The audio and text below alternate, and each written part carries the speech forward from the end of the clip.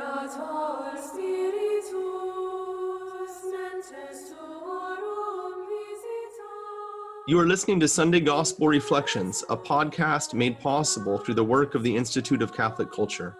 I'm Father Hezekiah Carnazzo, founder and executive director of the Institute, and your host for this program. In this podcast, we'll explore the historical and literary context, themes, and significance of the readings for the coming Sunday. This podcast was originally recorded as a video. For the full viewing experience, please visit us at instituteofcatholicculture.org. Blessed is our God at all times, both now and ever, and unto ages of ages. Amen. Heavenly King, Consoler, Spirit of truth, present in all places and filling all things, the treasury of blessings and the giver of life. Come and dwell within us, cleanse us of all stain, and save our souls, O good one. In the name of the Father, and of the Son, and of the Holy Spirit. Amen. Welcome back, Annie Mitchell, who is a little under the weather. I have my tea here. So when you see me refilling copiously, or, don't mind me if I start coughing. I'll try not to cough over Father. It's that time of year if you live in Cincinnati. I was just taking a nice walk down the road, and I had put on a long sleeve shirt today, and I realized it was too early in the year to put the long sleeve shirt on because I was a little overheated. Oh man. Because it's about 78 degrees outside right now. Oh, that's not bad. Not bad at all. Yeah. Anyways, we suffer, but here we are in Exodus chapter 22 on the 30th Sunday in ordinary time. Yes. Talking about the L word, love. My favorite topic. And yes. Annie, give us our passages here today. So we're talking about God, basically. Because he is love. Okay, here we go. First reading for the 30th Sunday in ordinary time is Exodus chapter 22, verses 20 through 26. The responsorial psalm is taken from Psalm 18, not the entire Psalm 18, it's a lot of verses. The gospel is Matthew chapter 22, verses 34 through 40. And the epistle is St. Paul's first letter to the Thessalonians, chapter 1, verse 5c. Break it into thirds, ladies and gentlemen. Verse 5c through 10. There you have it. Ready to go to Exodus, Father? Here we go. Exodus chapter 22, verse 20.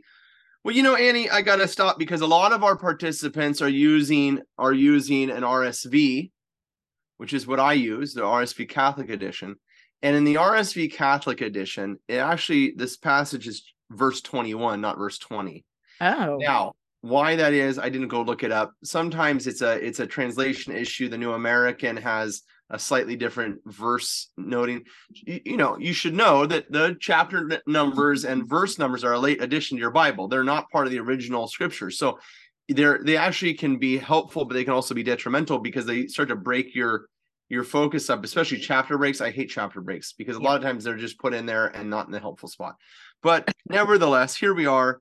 If your Bible is chapter 22, verse 21 or verse 20, thus says the Lord, you shall not molest or oppress. Go ahead. Here we go. All right. Yeah. With that, here we go. Thus says the Lord, you shall not molest or oppress an alien, for you were once aliens yourselves in the land of Egypt. You shall not wrong any widow or orphan. If ever you wrong them and they cry out to me, I will surely hear their cry. My wrath will flare up, and I will kill you with the sword. Then your own wives will be widows, and your children orphans. If you lend money to one of your poor neighbors among my people, you shall not act like an extortioner toward him by demanding interest from him. If you take your neighbor's cloak as a pledge, you shall return it to him before sunset, for this cloak of his is the only covering he has for his body. What else has he to sleep in? If he cries out to me, I will hear him, for I am compassionate.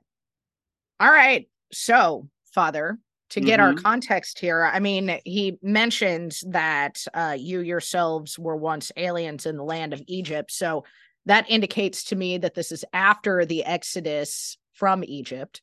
Yeah, if you just look in your Bibles really quickly to chapter 20, you'll see the 10 commandments given. Okay, given to Moses up on the mountain. Okay, we still haven't come down with stones, but we're up on the mountain and God is revealing his will. But if you come back to chapter 19, verse 1, on the third new moon after the people of Israel had gone forth out of the land of Egypt. So now we're what? Give or take moon numbers, 3 months. 3 months from Egypt to the base of Mount Sinai, called here, I think it's in our passage, it says he was on Mount Horeb. Maybe it's not in our exact passage, but nevertheless, here you're going to see it somewhere, Mount Horeb, but this is Sinai, okay? And so it's the same name. So here we are in chapter 19, verse 16, on the morning of the third day, there were thunder and lightning and a thick cloud upon the mountain. Verse 17, and Moses brought the people out of the camp to meet God, and so forth. Verse 18, and Mount Sinai was wrapped in smoke because the Lord descended upon it in fire, and so forth. And the people of God say, Moses, you go up for us. We're not going anywhere close. I'm not going near that. We're gonna die most, And so as some have conjectured, most likely what happened was Moses, chapter 19, he says, get yourselves ready, right? So it's supposed to be fasting from sexual relations. They're supposed to be getting themselves ready to go. And then they see God and they're like, no, I don't think I'm going to see if I'm really ready. So they may not have actually kept the fast. Okay. And so Moses ends up going up the mountain. And on chapter 20, verse 1, and God spoke all these words saying, there you have it, right? And you have the 10 commandments, right? So it's within this context now that we have chapter 22, verse 20, and so forth. That's your context. They've arrived at Mount Sinai. But notice in your Bibles, hold your hand there and flip your pages with me all the way down to chapter 32.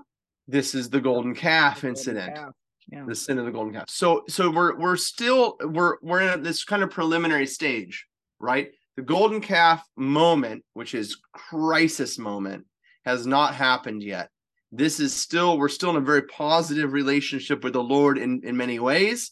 And so this basic catechesis is a super important part of the catechesis now, because once you realize the golden calf incident has not happened, and we've talked about the importance of the golden calf incident from a change in the priesthood to all these things that happen after that. So you almost have like this purified catechesis, this without the golden calf problem, in which God says, here's how you're going to act as my people, without an expectation that they're not going to act that way, right? Sure. And then I can just add to that, if there is any expectation that they're not going to act that way, it's because who they already are, not necessarily what they're currently doing. Who are they already are is that phrase I've said so many times that you're going to memorize, which is stolen from Scott Hahn, I think. Says it was easier to get Israel out of Egypt than to get Egypt out of Israel. So God knows that they're coming with Egypt in their heart. Right. So now the catechesis is to free them from that, to free them from their identity as slaves in Egypt with the oppressive, Egyptian Pharaoh. And maybe can add one more thing to that. And that is that, and I'm going to be very sensitive about how I say this, but I think it's important when we're talking about the scriptures to understand human nature, and especially fallen human nature. You've heard of situations where people are held in, like even today, in bondage, like honest to God, and I'll be careful how I say it, right? People are kidnapped and they're held in bondage and made to do certain things. And that over time, because of that psychological abuse, they actually identify with their abuser and become like almost willing slaves. It's a very scary thing. And this is, and I'm just going to leave it at that. It's so horrible. It's so disgusting. I'm going to leave it. I don't want to say anymore. But now we can apply that to Israel coming out of Egypt. It has Egypt in their heart. Because time and time again during the Exodus, they yearn for going back. Right. right? To be in that relationship again. But now God's got a new relationship. It's a relationship of freedom in which the people are supposed to live. Maybe I can add one more piece to that thing, and that is what oftentimes happens when someone hurts you is that the kind of natural or fallen natural response is to hurt another person, not even necessarily to hurt back the person that did it to you, but to turn to another person and do what was done to you. We've seen this this is very timely, by the way, regarding what's going on in the Holy Land. Yeah. And I know I've upset a lot of people by making comments regarding what's going on there. I want to be very clear. I am not a supporter of terrorism. I am not a supporter of Hamas. I am not a supporter of Islam. But you need to understand that not every Palestinian is a terrorist, and not every Palestinian is Muslim. There are a lot of Christian Palestinians. In fact, there's Jewish Palestinians that live in a state of second-class citizenship in Israel, because what's going on there is an ethnic cleansing that's taking place. And I share all that with you because if you know what the Israelis did in 1948 to the Palestinian people, you'll realize that what they did was very similar to what the Nazis had done to them. They went into Palestine and like there's mass graves that have been uncovered. They walked into villages and slaughtered whole villages of Palestinian people. If you want to know more about that, you can read one of my favorite books, Blood Brothers by Archbishop Elias Shakur. That's giving us way off our topic, but it's applicable. Yeah. It's applicable because they're going to come out and God knows that they're going to tend to do what was done to them. And that's the center of the catechesis. Well, that is exactly what I wanted to ask next is why is he making these particular commands? I mean, I know that this is in a long list of other commands, but it's just so interesting the commands that he sets forth here.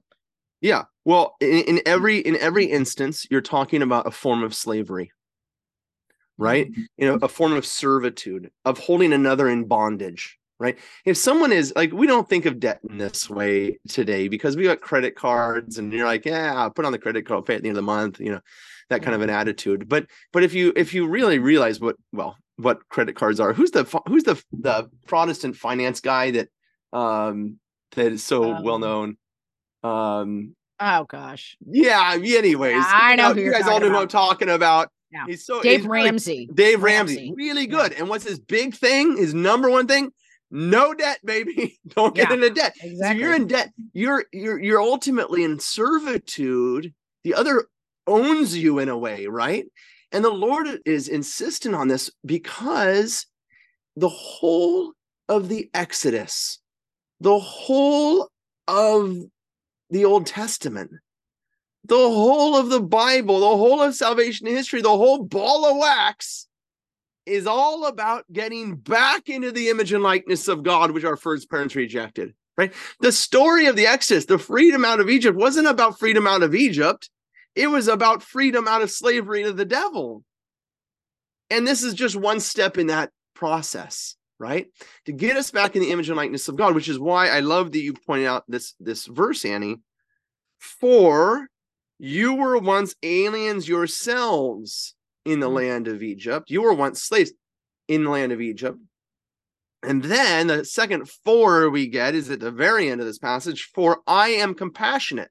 Well, Israel is meant to be living in the image and likeness of God. They're called out of slavery so that they can be the revelation of God who has just freed them from slavery, right? They can act in his image and after his likeness as a foothold into humanity. Okay. So if the Lord is compassionate, they also ought to be compassionate. If the Lord grants freedom, they must also grant freedom. That's the whole goal of the calling of God's people from the time of Abraham all the way to the coming of Christ and the incorporation of humanity into this reality of who Christ is. We are to live in his image and after his likeness. So in each of these instances, okay, regarding the alien, right, the one coming to you from a foreign land, hello, Israel going into Egypt, Mhm. right? Because you were once aliens, right? Or you shall not wrong a widow or an orphan, okay? One who has been, in some sense, divorced. It's another aspect of this whole business, right? Is the divorcing of God and his people, and that reality happening then in God, in the lives of God's people. Israel is to go to the widow as a representative of their husband, the divine husband, God, right? So in the image of the heavenly Father to the orphan, this is Israel's calling. And it's no different than our calling today, because it is the revelation of who God is, living in his image after his likeness. St. Clement of Alexandria. Listen to this. There's a great deal about sharing and exchanging, but it's not enough to say that the law forbids lending at interest to a brother. By brother, it means not merely one born of the same parents, but a member of the same tribe, or one of the same faith, who shares in the same logos, the same word, the same teaching, the same right instruction of how we are to live. The law does not deem it right to collect interest on the capital. It seeks to enable free giving to those in need, whose hands and minds, with hands and minds wide open. God is the creator of the free gift. It is he who shares his goods, exacting as the only reasonable interest the most precious things of human beings that human beings possess, and that is gentleness, goodness, high-mindedness, repute, glory. So he gives freely that we might also give freely. Yeah. I mean, that's beautiful when you think about what is the point of interest is to expect someone to pay you back, like to create a condition in which somebody, in a negative way, I guess you could say, has an incentive to pay you back what you have given. And that's exactly the opposite of what God is doing. So yeah, and I think there's probably a lot of I know there's a lot of views on this in the political world. I know Chad Pecknold has talked about this in our poli-sci course. There's different interpretations of this, and I might as well just kind of maybe take one step into the quagmire of opinion as whether a Christian can lend and charge interest, right? And it's a complicated issue because there is such thing as inflation, which is different than it was in Egypt and Mount Sinai and things like that, right? So if I'm going to give to another, do I need to give and not receive enough building up of that gift so that when it's given back to me, I receive the same thing, right? Mm-hmm. Or is the problem when we're actually charging so that we're making money on the other person's poverty? That's where I think the problem comes in. Yeah. If we're starting to make money on another person's poverty, then we need to seriously examine how we're doing this type of lending.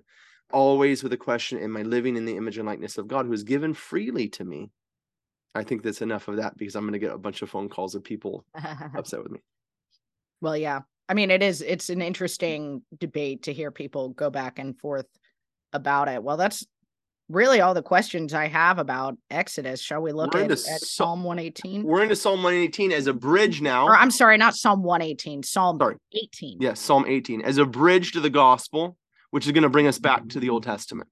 Okay. Mm-hmm. I debated whether we should look at this psalm after the gospel today.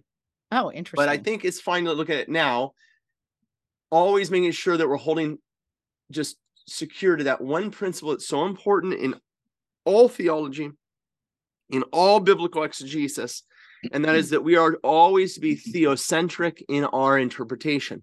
And if you're theocentric as God-centered, theos, is God in Greek, theocentric, if we're always there, then we're going to be able to understand any passage quite easily. And like we just did here with Exodus chapter 22, the question why God's people are supposed to live a certain way is answered very easily if you come back to the question of who God is, and then extend it to the fact that we were made in his image and after his likeness. Yes. So now we're going to turn to this passage, Psalm 118.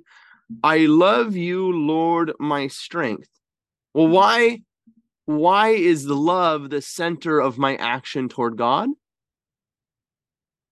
because John tells us that God is love, right? And love is the giving of my life to the beloved.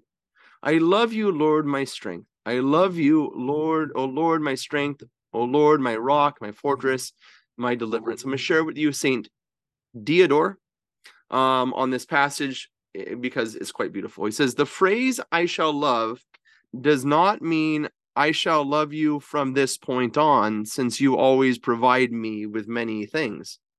Rather, the tense has been changed, and the meaning is, my love and affection for you, my master, were always right and proper. I felt benevolence and longing for God. In fact, for he proved to be everything to me in time of need, strength in war, steadfastness and endurance, refuge in misfortune, rescuer from all schemers.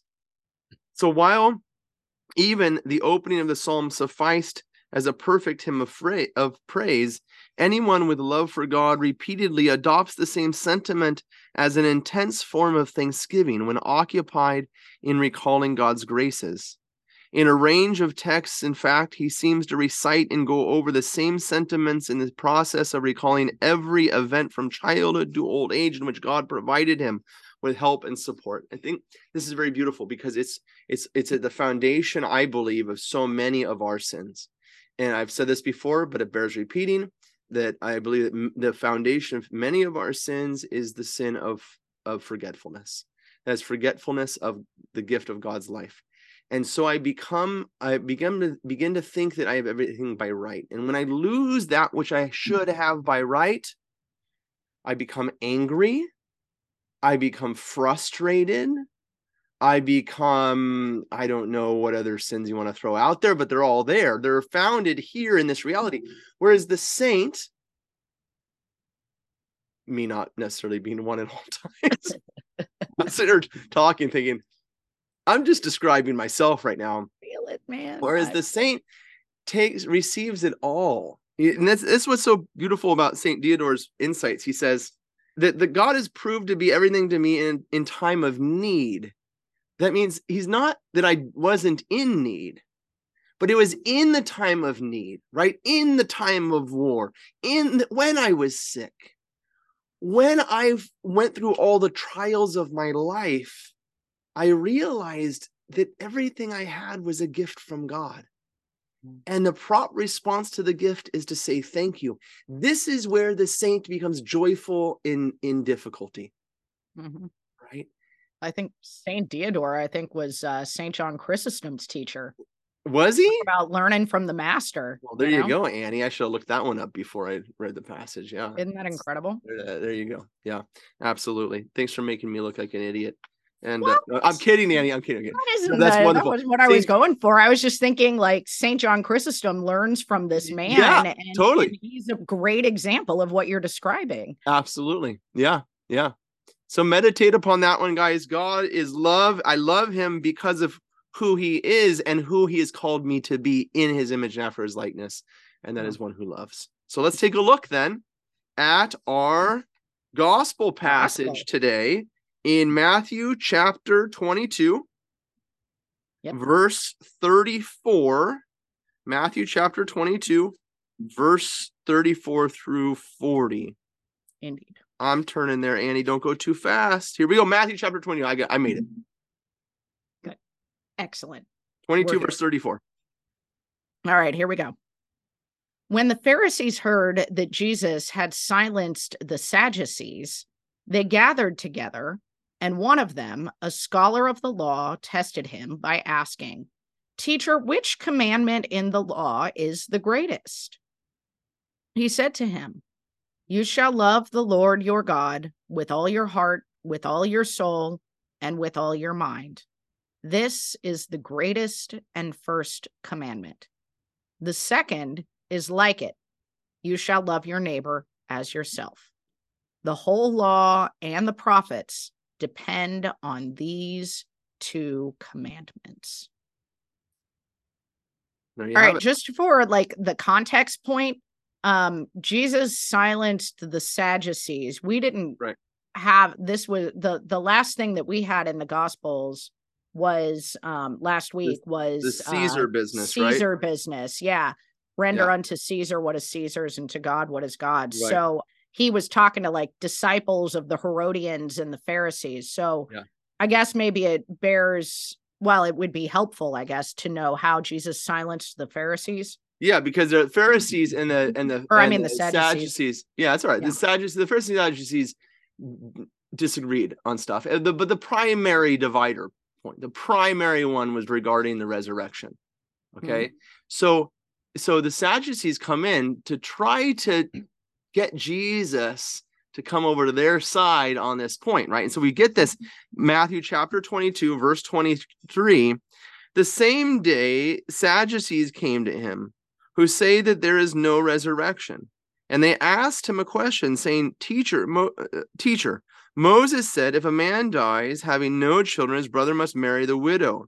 And then verse 25, now there were 7 brothers among, okay, you guys know the story, right? Yeah, you know the story. They try to trap Jesus, and then Jesus gives them the old 1-2, just as he'd been doing. So remember, we're in Jerusalem. We've made Palm Sunday. He's in the temple, and now the gloves come off, and he's coming after them, and they're coming after him. But every time they come after him, like they try to trip him up on the coin, right? The Pharisees try to trip him up on the coin, and the Herodians. Then now the Sadducees come in and try to get their licks in, right?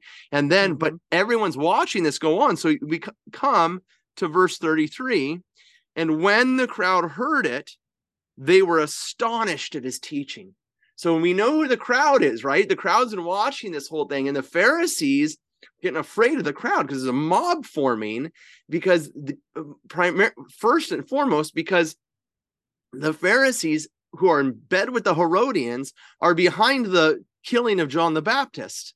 And so the crowds love John the Baptist, so they hate the Pharisees. So Jesus is working the crowd, and he's getting them riled up, and the Pharisees are getting afraid. So now the Sadducees come and try to get their moment in, because they're going to try to get Jesus to join their team against the Pharisees, right? And so, but of course, Jesus isn't going to fall into that trap. Right. So now verse 34, but when the Pharisees heard this, Sadducees got silenced. Yeah, now to come back and forth. So you know the scene that's going on. And now we get this thing where they try to trip Jesus up. Yeah. Yeah. So why would this question be? I asked you the same question last week. Like, why does this question seem to be something that they think is going to trip up Jesus? Okay, well, that's I think a debatable point, but I think the best explanation I've heard of this, I think it's the right explanation, because ultimately they're going to crucify. Has their favorite commandment. What's that? Everybody has their favorite commandments. Right. No. Because the central problem here that they're going to try to get Jesus to do, they're going to try to make him make divine claims. Okay, and because in fact this is what sets this whole thing in whatever, in the Gospel of John. You can go there very quickly to the Gospel of John. I could have probably found it in Matthew too, but it's just in my head. I can go there a little quicker in John, and that is John chapter 5. Yes, John chapter 5, verse 18. This was why the Jews sought all the more to kill him, because he not only broke the Sabbath, but also called God his Father, making himself equal with God. Okay. So what is the most important of the commandments, Annie? This is important. Let's just while we're asking that question, we're going to ask Jesus, what's the most important of the commandments? Okay. And there's a simple answer to that. I'm just going to hold my hand here in my Bible, and I'm going to flip back to Exodus chapter 22, because we were there, and we were looking at the commandments right there. Right there, chapter 20, verse 2. It's where we begin with the commandments. I am the Lord your God, who brought you out of the land of Egypt, out of the house of bondage. You shall have no other gods before me. Okay. Why is this the most important? Because this is the entire purpose of the Exodus, is to free them from polytheism and reintroduce them to monotheism. Okay, this is, my brother's talked about this a lot in his Bible studies at the Institute, because the worship of God, the relationship with God, is what's going to establish their ability to live in His image after likeness. If they mess that up, if their understanding of who God is messed up, their identity of who they are is going to be messed up, right? Yeah. And this is maybe, I'm going to just give a little. We'll come back to this point. I'm going to give a little homiletic hobby horse modern application. Our immoral life in our society is all messed up. And there's a simple reason why that's the case. Because man has lost his vision of God. And once we lose that vision, we lose the vision of who we are. So of course, we've got all this craziness going on. In fact, this is what St. Paul says. I'm going to go ahead and take one more step on my hobby horse in Romans chapter 1. You can flip over there with me very quickly. Romans chapter 1, right after Acts of the Apostles. Romans chapter 1, verse 18. Romans chapter 1, verse 18. For the wrath of God is revealed from heaven against all ungodliness and wickedness of men, who by their wickedness suppress the truth. For what can be known about God is plain to them, because God has shown it to them. Ever since the creation of the world, His invisible nature, namely His eternal power and deity, has been clearly perceived in the things that have been made.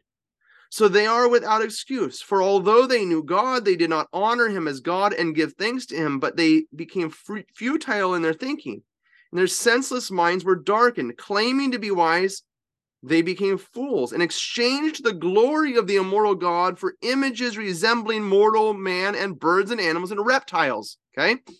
And now, once they've done that, what is the result of this exchange of the one whose image likeness we have been made? Therefore, God gave them up to their lusts and their hearts into impurity, to dishonoring of their bodies among themselves, because they exchanged the truth about God for a lie and worshipped and served the creature rather than the Creator, who is blessed forever. Amen. For this reason, God gave them up to dishonorable passions. Their women exchanged natural relations for unnatural, and their men likewise gave up natural relations with women and were consumed with passion for one another, men committing shameless acts with men. There's Father Hezekiah's hobby horse to apply this text, is once we lose the reality of God's, the revelation of who He is, it is a very simple, slippery slope to what St. Paul says. And look around us, guys. And I'm going to take one step further to say, even in some hallways of church hierarchies, there seems to be an exchange of the one true God for images of false idols. So no wonder in those same hallways, we are uplifting despicable, disgusting, moral, what's the word I'm looking for? Impunities. Yes, whatever, disgusting. And it's being held up as Sins. okay. Yeah. But it's held up as okay because there's a breakdown in theology, right? Now, that's my hobby horse. I'm going back to the text. This is what is under attack. And the reason I think this is a good explanation is because of what St. Cyril of Alexandria says. You see, when you have a doubt, go to the fathers of the church. This is what he says. After the humiliation of the Sadducees, Jesus was highly regarded by the crowds. The Pharisees, filled with envy out of immeasurable shamelessness, again were testing him, hypocritically asking if he might deliver a ruling concerning the first commandment. Okay? By doing so, perhaps Jesus would amend the commandment in a manner that might lead to an accusation against him. Okay? Yeah. But the Lord publicly reveals their evil. They were not coming to have him interpret the law so that they might benefit, but because they were seized by envy. So Jesus teaches that one should not measure out one's devotion, loving God in part, but also cling in part to the concerns of this world, which the Pharisees were doing. Yes, Jesus, I love this. He does this multiple times where, like, you remember the woman caught in adultery, and it's the same story, same thing going on, okay? And all of a sudden, their own sins, the same as the coin, right? Their own sins are revealed right in front of them by the Lord. And so Jesus doesn't do what they're expecting him to do, and that is name the first commandment. Rather, he names the heart and center of the entire law as it is summed up in this famous passage known as the great Shema, it's the great central prayer of the Jews that comes to us from the book of Deuteronomy. And Jesus here takes the famous passage in Deuteronomy and couples it with a famous passage also in Leviticus. So let's just turn back there, because some people might think, oh, this is really, Jesus is really doing cool Jesus stuff. He's teaching about love. He's wearing his Birkenstocks. He's got the braid in his hair. He's smoking the peace pipe. No, Deuteronomy chapter 6 is the famous passage here called the Shema. Because why? Because it's the first word of this passage. Hear or listen. What did I say? Deuteronomy chapter 6. 6. Yeah. There it is. I'm so glad you're taking us here, because I was going to say, like, those of us who might be somewhat biblically illiterate might be thinking that Jesus just made this up. Like, this is right. Yeah, and like he came up with this. Yeah, but this is here's the thing. By doing this, by not following their trap, by quoting this passage, this is like, it's like for the Byzantines, the Jesus prayer. You guys know about the Jesus prayer. Lord Jesus Christ, Son of God, have mercy upon me, the sinner. It's like this prayer you just pray all the time, over and over and over again. It's the center and the heart of everything. And so for the Jew, it's the same. So the crowds listening to Jesus would have gone, yeah. And you morons, the Pharisees. So here it is. Chapter 6, verse 4. Hear, O Israel, the Lord our God is one Lord. And you shall love the Lord your God with all your heart, and with all your soul, and with all your might. And these words which I command you this day shall be put upon your heart, and you shall teach them diligently to your children, and shall talk with them, and so forth. You're going to bind them, the signs on your hands. Look at verse 8. Okay.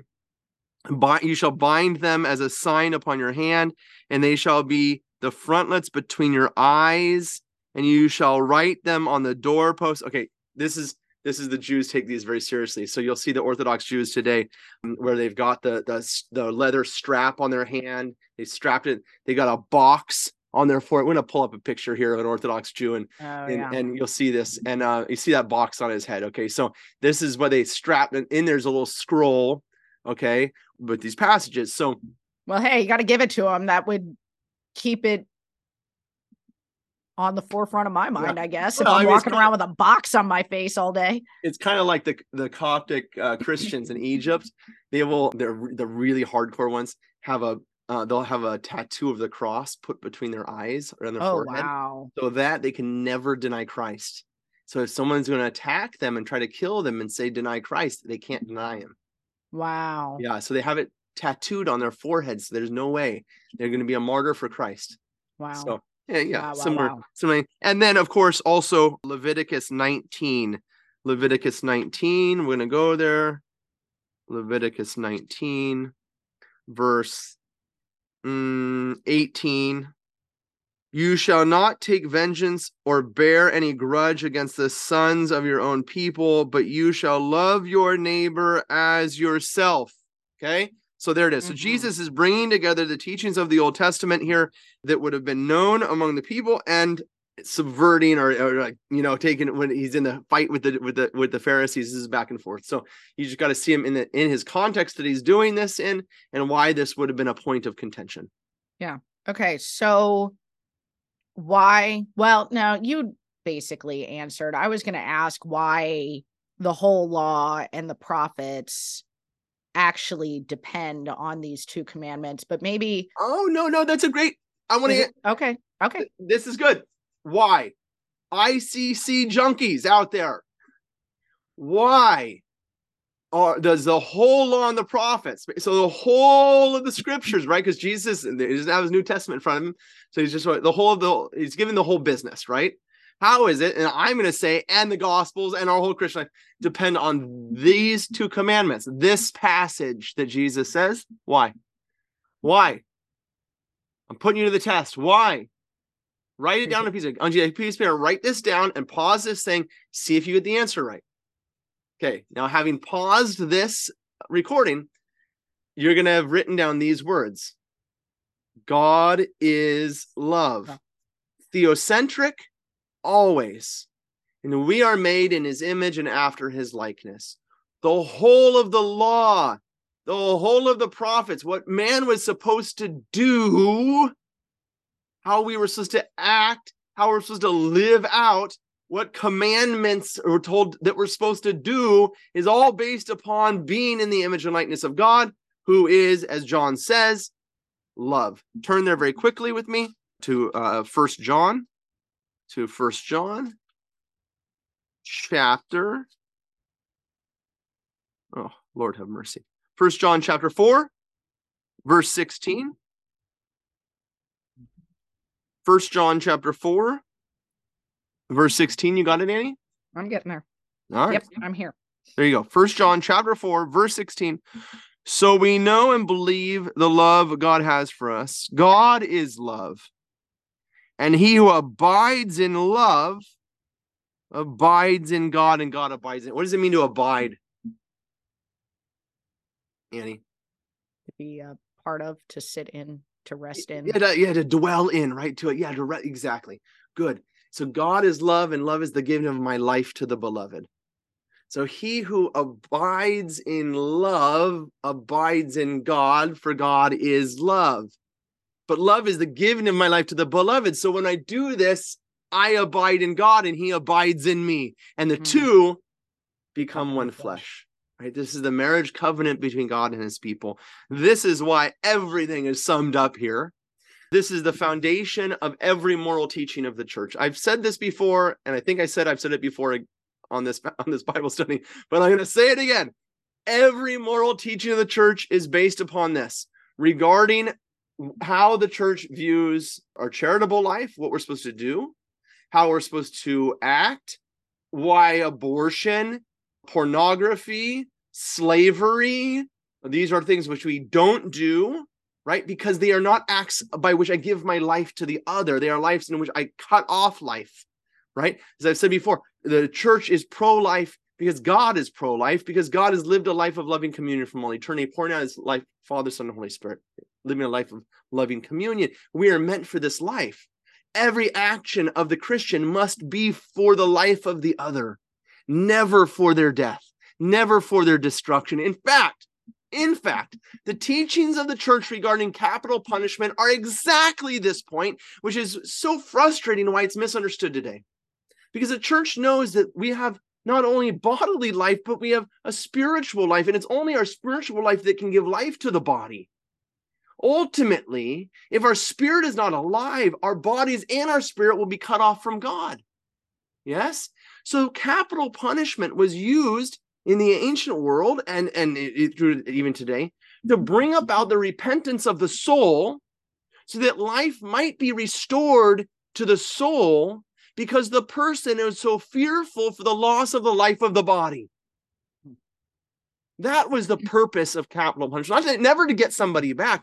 That is not Christian justice. Christian justice is always restorative. Was it retributive? What's my word, Annie? Yeah. Retributive. Yeah, it's not retribution. We don't put somebody in prison for 10 years because that represents what they did to somebody. We put them in prison for 10 years so that they can get right and be able to be reintroduced into society and live as a citizen, right? Capital punishment was for that purpose on an extreme level. The person was so disconnected from the spiritual life, without fear of loss of real life, of the fullness of life, that they begin so focused on the body. That's the only thing that would snap them out of it, to realize that they're going to die in their body. Therefore, they must get their soul right with God. so that their body might have the opportunity for resurrection. But that is for another homily, my Lord.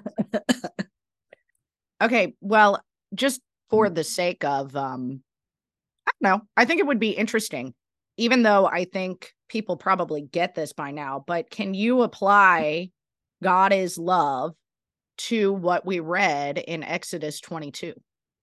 Can we look at that and like show us how? We're already turn back to it because that's the part that we've already done and it's so easy, right? So in my relationship with every single person, the widow, the foreigner, the orphan, the everything, right? The person who's been lent to, in every relationship, it must be a life-giving relationship. In every relationship, Israel, you must not act like Pharaoh, who enslaved you and killed your children. You must not act like the slave master, because the slave master ultimately is the devil. The slave master is the evil one who has put mankind into slavery. And you are to be freed from that, freed from Egypt, freed from the bondage of sin in which your relationships are broken. All of those relationships must now begin to be restored. Okay, so that's my answer to that. I'm going to leave you St. John Chrysostom, and then we're going to run out of time pretty soon, Annie. This is the summit of virtue, St. John says. This is the summit of virtue, the foundation of all God's commandments. To the love of God is joined also love of neighbor. One who loves God does not neglect his brother, nor esteem money more than a limb of his own, but shows him great generosity, mindful of him who has said, whoever did it to the least of my brothers did it to me. He is aware that the Lord of all considers as done to himself what is done in generosity to the poor in giving relief. He does not take into consideration the lowly appearance of the poor, but the greatness of the one who has promised to accept as done to himself what is given to the poor. It's how beautiful that is, that the importance of this connection between love of God and love of neighbor. You can't have this broken apart. No one can say they love God and not love their neighbor, because if they truly love God, God will abide within them. And then you can say with St. Paul, no longer I who live, but Christ who lives in me. Then God's life becomes my way of life, which is poured out for the salvation of the world. That is the calling of the Christian. 1 Thessalonians, chapter 1. In which he calls us to be imitators of the Lord. Bingo. 1 Thessalonians chapter 1, verse 5 through 10. Yes. 1 Thessalonians. You got it there? 1 Thessalonians, not 2 Thessalonians. 1 Thessalonians. The first one. Chapter 1, verse 5 through 10. All right, here we go. Brothers and sisters, you know what sort of people we were among you for your sake. And you became imitators of us and of the Lord, receiving the word in great affliction with joy from the Holy Spirit, so that you became a model for all the believers in Macedonia and in Achaia. For from you the word of the Lord has sounded forth, not only in Macedonia and in Achaia, but in every place your faith in God has gone forth, so that we have no need to say anything. For they themselves openly declare about us what sort of reception we had among you, and how you turned to God from idols, to serve the living and true God, and to await his Son from heaven, whom he raised from the dead, Jesus, who delivers us from the coming wrath. There you go. Turned to God from idols, number one, and have become a model of all Christians, right? The model is the image and likeness business, right? Yep. Saint Gregory of Nyssa. Thus, the obedient and responsive soul gives itself over to the virtuous life. This life is freedom itself, on the one hand, and the chains of this life separating itself from slavery of base and empty pursuits. On the other hand, this soul devotes itself to faith in the life of God alone, because it sees clearly that where there is faith, reverence, and a blameless life, there is present the power of Christ. There is flight from all evil and from death, which robs us of life. For shameful things do not have in themselves sufficient power to compete with the power of the Lord.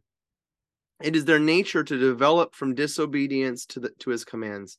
This was experienced in ancient times by the first man, but now it is experienced by all of us when we imitate Adam's disobedience through stubborn choice.